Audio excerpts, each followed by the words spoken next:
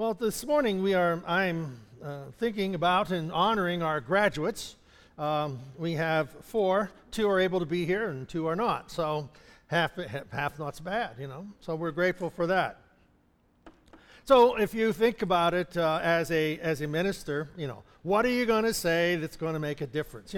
And often I think of that every week. What are you going to say? What are you going to do that's going to make a difference? Well, I'm going to let you know you 2 guys are in for a real treat today. And I can just imagine what you're thinking now. Embarrassment is fine by me. I embarrass you. That's what I mean, So, but we're grateful for that. We're glad you're here. Don't worry. It will not be painful. So anyhow, life has always been challenging. Life is always changing. And if you don't think life changes, look at your first grade picture. You've come a long way from that time to this. And you never imagined that there would be a day that you would end up being a graduate from school, high school. So these things come, and, you wait long enough and they're here. So what can I give you? What kind of impression can I give you that will hopefully be with you? So today I have three things we're going to do. And I know they're just going to be earth-shattering, and they're going to be just your whole world is going to revolve around and be changed. Amen. Thank you very much. I was waiting for that, So I can see you're smiling with anticipation. So I'm going to share 2 stories, basically. And the first story is that of Esther. And Kira was to be here, but she's sick. So Kira, if you're watching, which I think you are, hello, God bless you, get better, come back to church as soon as possible. So Esther lived during the time of the Persian Empire, and the Persian Empire, the Medes and the Persians, they ruled the entire world at that time from about 539 to 331 BC. But during that time period, there was this lady called Esther. Now, what happened was the king was throwing this great party. Now, what I mean by a great party, the kingdom of Persia was divided into 127 provinces. It went from China clear over to, around down through the Palestine into North Africa. So it was the then known world, and 127 provinces were there. All the governors and leaders were all at this banquet. So this is a massive banquet, and you would think, well, what are they having a big party for? Well, generally these parties, these gatherings lasted months. But they were there to plan. The king had them all there, and they were going to plan their next military campaign. So, but you would never think that because of the drunken brawl that they were in. Not a brawl, but a drunken time that they had together. So anyhow, the king orders Vashti, his queen, to come before them. Well, Vashti she says, no. I'm not going before you. And in reality, there's a couple of things I remember when we did the study on Esther that Vashti was pregnant with the Xerxes' son that would be later king. But anyhow, these guys have been drinking for a week, and she says, I'm not coming and presenting myself for a whole room full of drunken men. So I think ladies could understand that. So anyhow, when she refused, these wonderful advisors of the king says, you can't have a woman say she's not coming. What's going to happen to our wives if they hear that the king said no? So what did they decide to do? Banish her. And we're going to have a new queen. So how are we going to elect a new queen? Well, let's have a beauty contest. The problem, I guess, would be that they put out a decree for the whole province, and they were putting this, from this whole empire, and the people of the provinces were to select their most beautiful individual and send them to the king, to Sushai, and to the king's palace. So they get to the palace, and Esther is one of the ones who's drafted into this position. Now, okay, what's this have to do with graduation? Well, there's a beauty contest that I want you 2 guys to enter in after this. No, that's not true. So, He's still worried about who's he going to have me do? Well, anyhow, in life, how does someone go from being a common, ordinary person to being queen of an empire? See, in our life, there are things that happen that we have no control over, but natural events take place in the circumstances. This would have never happened had Queen Vashti did what the king wanted, just put the crown on and get dressed and go before these drunken people, and there would have been no problem. But here the events of life changed it around to the point that she is drafted into this position of being in this beauty contest. And for some of you ladies, you might want to know that it took them 12 months to prepare. And she had 7 women waiting on her. So ladies, I don't know if you sign up for that or not, but 7 women to take care of you, and you would be perfumed and pampered and everything that you could. So to prepare for this one event of going in before the king. Well, she became she's all prepared, and she goes in, and amongst all the others that were in this contest, the king preferred her above everyone else because she had, and not only was she beautiful, but she had a character, she had an air about her that set her apart from everybody else.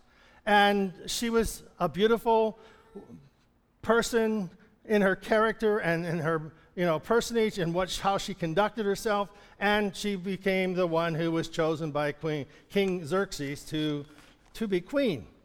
Well, that all sounds pretty good, pretty easy. Nothing bad's happened. Well, behind the scene. This is almost like one of those dating shows,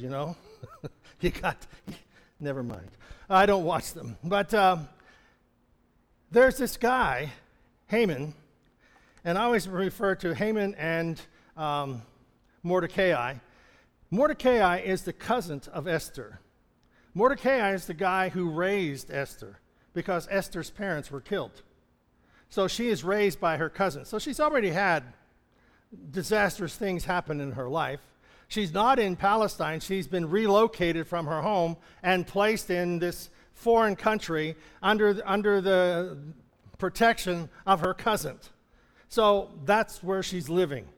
Well, in this whole process, there's another guy named Haman. And Haman hates the Jewish people. And there's a whole long history, but we won't get into that because I know you want to go home before 2. And so Haman hates the Jewish people. And he is second in command underneath the king. And so underneath the king's command, he goes in and he says, there's these group of people that are just off by themselves. They don't listen to what the king has to say. And, I think we should do something about it. And the king says, here's my ring. You have it. The signet ring of the king means it's law. So Haman writes up a law that they are able to kill all Jews in the Persian Empire, which includes Palestine, nation of Israel, and so on. So this guy is trying to exterminate the entire Jewish population on one day.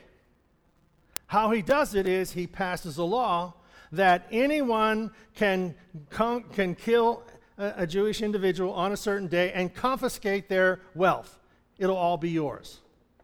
So that sounds like a big, a really good idea that we're gonna do this, and it goes out. Well, this is where the plot thickens, I think, because Mordecai, the uncle, hears about it. And he goes to Queen Esther, and he tells her that she has to do something. She has to do something about it. She's the only one in the entire nation who can protect all of the people of Israel and do something about this. Well, Esther is saying, I can't. If you go in, it's law, if you go in to see the king without his invitation, you're dead. That's right, you're dead. And so you die because you walked into the king, even though she's queen. She would die without an invitation. So what happens is, she and Mordecai, her cousin, she says in Esther chapter 4, verse 14, This is Mordecai speaking to her, and he says, if you remain completely silent, and at this time, relief and deliverance will arise for the Jews from another place, but you and your father's house will perish. Yet who knows whether you have come to the kingdom of God for such a time as this? That's the point. That who knows whether you have come to the kingdom of God? Who knows whether you are graduating at this very time for such a time as this? In your life and the life of those around you and in the nation and, the whole scheme of things. Because, well, let's say, in the whole nation you say, hey, I'm from Richland and Wimber. I'm the whole nation. She's a deported Jewish lady from a community that has been conquered by the emperor and brought back to Susa, and she's in a beauty contest and wins. How does someone from that become this? So what happens is she goes in before the king, walks in, she gets in her best robes and has everybody pray, and she goes in before the king and tells the king what her need is. And she basically saves the people of Israel. Now the challenge is she has to stay together under pressure. Okay? So if my two graduates will come, you can stand right here. Come on.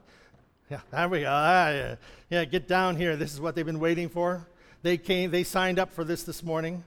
They signed a release paper saying they will not hold me responsible for anything that would happen. If I could have Robbie and Hadley come, I would like. Oh, I've got gifts for these two. So, Hadley and Robbie, come here. If you would stand up, please. These are yours. Stand up, please. Now, here I have our two strongest, youngest people here, and if I would like you to just crush those cans. Ah, good. I want you two to crush the can. What's wrong? Here's these little guys here, and they just crush this can without even thinking about it. And here are these two guys. They can't crush the can. And it's even a can called Crush. And you can't do it. Okay. You can go back to your seat. You can keep that as a favor. Yeah, you can be seated. So what's the reason what's going to keep you together under pressure? We say, well, the cap's not loosened. When God is in your life, you are filled to capacity and you are sealed. If you don't have God in your life, you can be crushed by anything. Any fluke, any people all the time fall to prey to drugs, alcohol, bad. The one thing I tell everyone is, you choose your friends. Your friends don't choose you. Because you are the average of your 5 closest friends. So if your 5 closest friends seemingly have a better idea, better approach to life, and whatever, you're going to have that same idea. If your friends have this low approach to life, you're in a downward spiral. Get out of that one. But when God is in your life, there's a consistency and there's a strength that you don't think you have, but it's there. But for those who don't have it, they can be crushed by almost anything.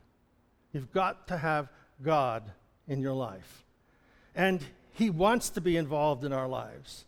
He wants to be with you each step of the way. Don't worry, I'm not done yet. The second story is about David. So we find that David also is someone who isn't able to be crushed. He isn't able to be crushed by the circumstances. Now, one of the things that happens for David, now sometimes we think, and the one idea you find this morning is, Esther isn't a privileged person. She's an ordinary lady a young girl who has had a very hard life. Her nation has been conquered. Her parents are killed.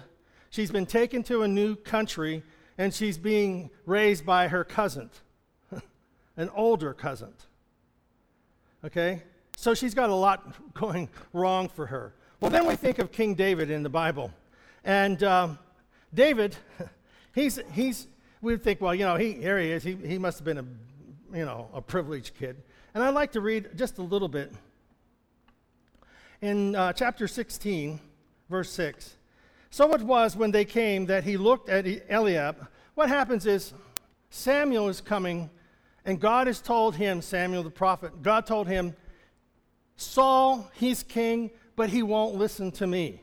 So God says, I'm withdrawing my backing for Saul, and I want you to go to the house of Jesse, and I want you to anoint a new king. Well, if the king Saul found out about it, he'd have him killed. So anyhow, Saul goes to the house of Jesse. Jesse has 8 sons. I'll find out as we go on here. I read it, forgot it. Anyhow, he has a number of sons, and so he goes up to Jesse's house, and he says to him, God wants me to anoint one of your sons to be king. The first thing he comes up to is verse 7. This is Samuel. He says, but the Lord said to Samuel, Samuel looked at Eliab, and he says, surely the Lord's anointed is before me. He was big, he was good looking, and he was king material. And the prophet says, he's going to be king, and God says, no. and he goes through all of the brothers. Now, Jesse, David's father, doesn't even think that David is worth bringing in before the prophet. Because David is this ruddy kid, he's out, and he's a strange one. He's out there all the time watching sheep. And, so his father overlooks him. So David had to be greater than his father's disdain for him. So finally, after Samuel goes through and he wants to anoint all of the people, he says, none of these boys, do you have one more? And they go, oh yeah, we got one. He's out there watching sheep. Bring him in. He's the little guy. And so Samuel brings him in, and he brings him before him, and God says to him, Samuel, this is the one who's going to be anointed king. So, stand up. I am not going to anoint you king, but I'm going to anoint you as God's anointed. I'm going to anoint you as God's anointed. That his presence would be upon you, his presence would guide you and protect you as you go about your daily life that at this time doesn't seem too meaningful, but it's going to be meaningful. It's going to have a purpose because God is with you. You can be seated. So,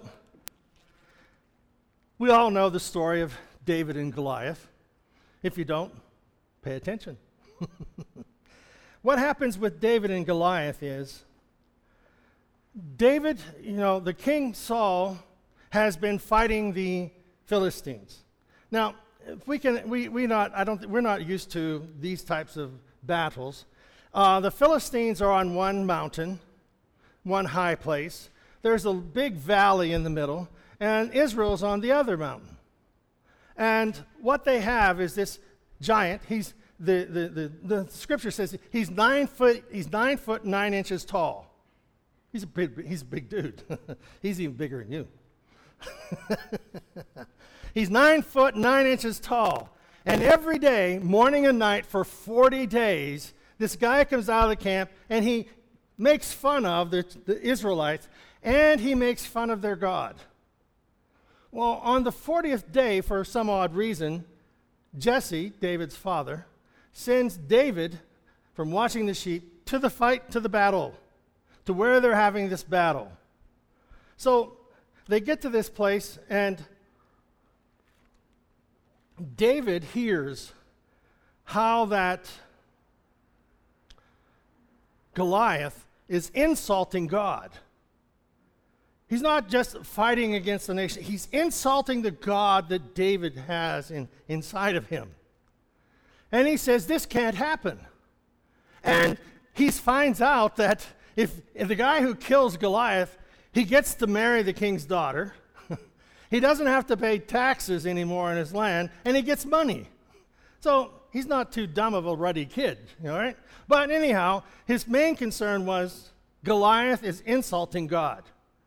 So what happens is Saul hears, because he's looking for anybody to go fight Goliath, 40 days, no one in the army, in the entire army of Israel, no one has stepped forward to do battle with this 9-foot 9-inch guy.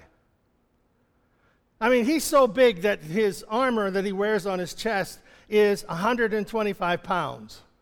His mesh that he wears on his chest is 125 pounds. This tip of his spear weighs, 15 pounds, 16 pounds. So he has a spear, the head of it weighs that much. So he's a big, brawling war guy. He's been trained since he was a little kid. So Saul hears that David wants him to, he should do the fight. Well, what happens is David hears all this. He's talking about it. Eliab, David's oldest brother, he sees David talking to the other people, and he says to David, in this verse 28, now Eliab, his oldest brother, heard when he spoke to the men, and Eliab's anger was aroused against David, and he said, why did you come down here? And with whom have you left those few sheep in the wilderness? I know your pride and the insolence of your heart, for you have come down to see the battle. Eliab is his older brother. Do you know sometimes the people you know and that are over you relationally will try and discourage you from being what God wants you to be because they don't think you can do it? Eliab, David's older brother, says, you are a ruddy kid, and you have left those few sheep. Your job is to take care of those few sheep out there in the wilderness, and you're not there, you're here just wanting to look at the battle. And the key, I think, is verse 29. And David said, what have I done now? It means that Eliab has been constantly being his critic. So here's his oldest brother, rather being his biggest encouragement. We have to overcome people who are relationally better than us, bigger than us, that we hold in high regard. You know, and it can be anybody that in a relational experience, friends, family member, whomever, would kind of have that, don't do this, you can't do this attitude. So if we're going to be successful and be queen, go through the process, we have to be able to overcome those who are relationally bigger than us. 2, King Saul heard about David, and so he was so anxious to have somebody go fight Goliath. David says, I'm going to do it. And they said, well, you can't do this. You're too little. You've never been here. David said, I fought the lion and the bear. You see, whenever you're out watching sheep, David became an expert marksman with his slingshot. And slingshots, at those days, they could come out of the sling at like 180 miles an hour, almost the same velocity as a bullet coming out of a gun. So David said, I fought the lion and the bear. They came and attacked my flock, and I took them out with the slingshot and took the animal from their mouth. Killed the lion and the bear. So Saul says, you're the guy. He dresses him in his armor. Yeah. So here's this ruddy kid. He's probably 15 to 18, somewhere in there, about your guy's age. And here's Saul, this big guy. He's got all of his armor on him. He can't move. And David says, this isn't who I am. This is people who are over us positionally. They have a greater position. They're the boss. There are people who kind of run the place, and they say, you got to do this, you got to do this. And inside you say, this isn't who I am. This isn't me. And so David had the strength of character to say, This is not who I am. So he took off the armor. He did two things. He grabbed his staff and he went out to the battlefield. His staff is what he used not only to walk and be with the sheep. His staff represented his family history. Because often a person's staff they would be able to, rub their finger over it and go down and know the history of Israel and the history that was in their family. David took the history of who he was with him. So what does he do then? He goes out into the valley and he sees Goliath. Goliath sees him. Do you think Goliath ran? No. He says, verse 45, Then David said to the Philistine, You come to me with a sword and with a spear and with a javelin, but I come to you in the name of the Lord of hosts, the God of the armies of Israel, whom you have defied. This day the Lord will deliver you into my hand, and I will strike you and take your head from you.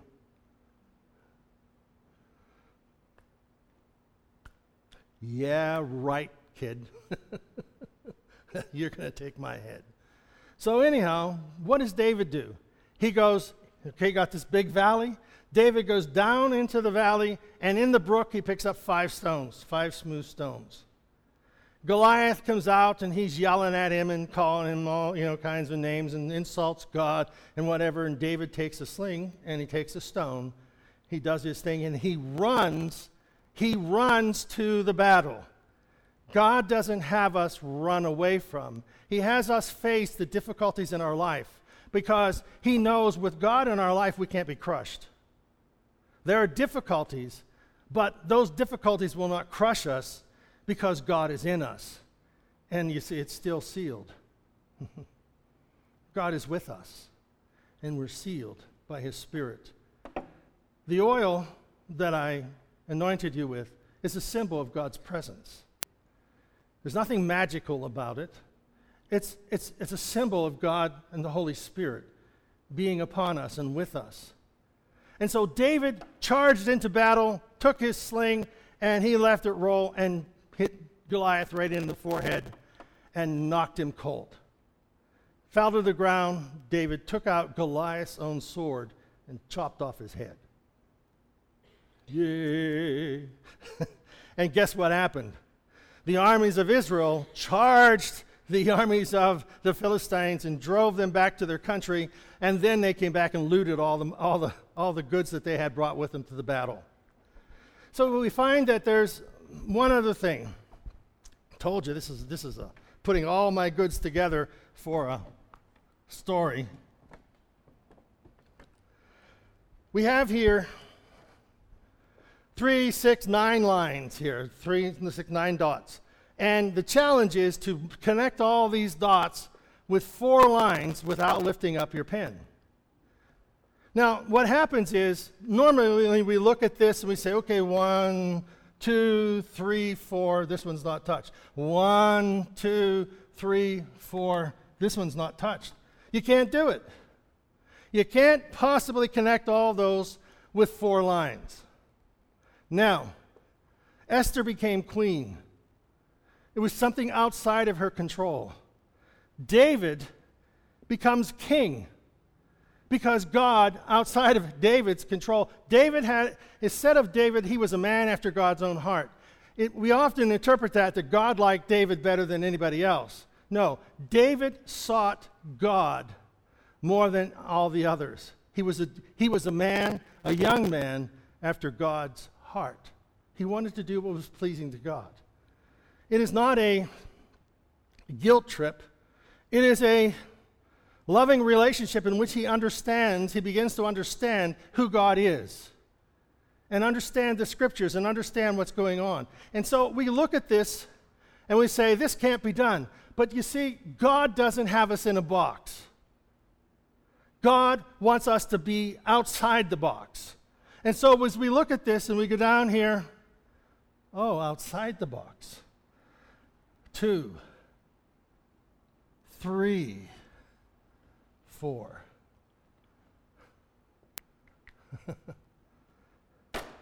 Four lines. what did we do? We moved away from what we thought were the limitations. In your life, there are a lot of limitations you will put upon yourself. There's a lot of limitations that people will put on you. But you know, with God's anointing and His presence, we will not be crushed, but we will be able to live and understand life from outside the box. And we're not going to be contained by what other people think or say. We're going to be blessed by God to take us to the places He wants us to be. So,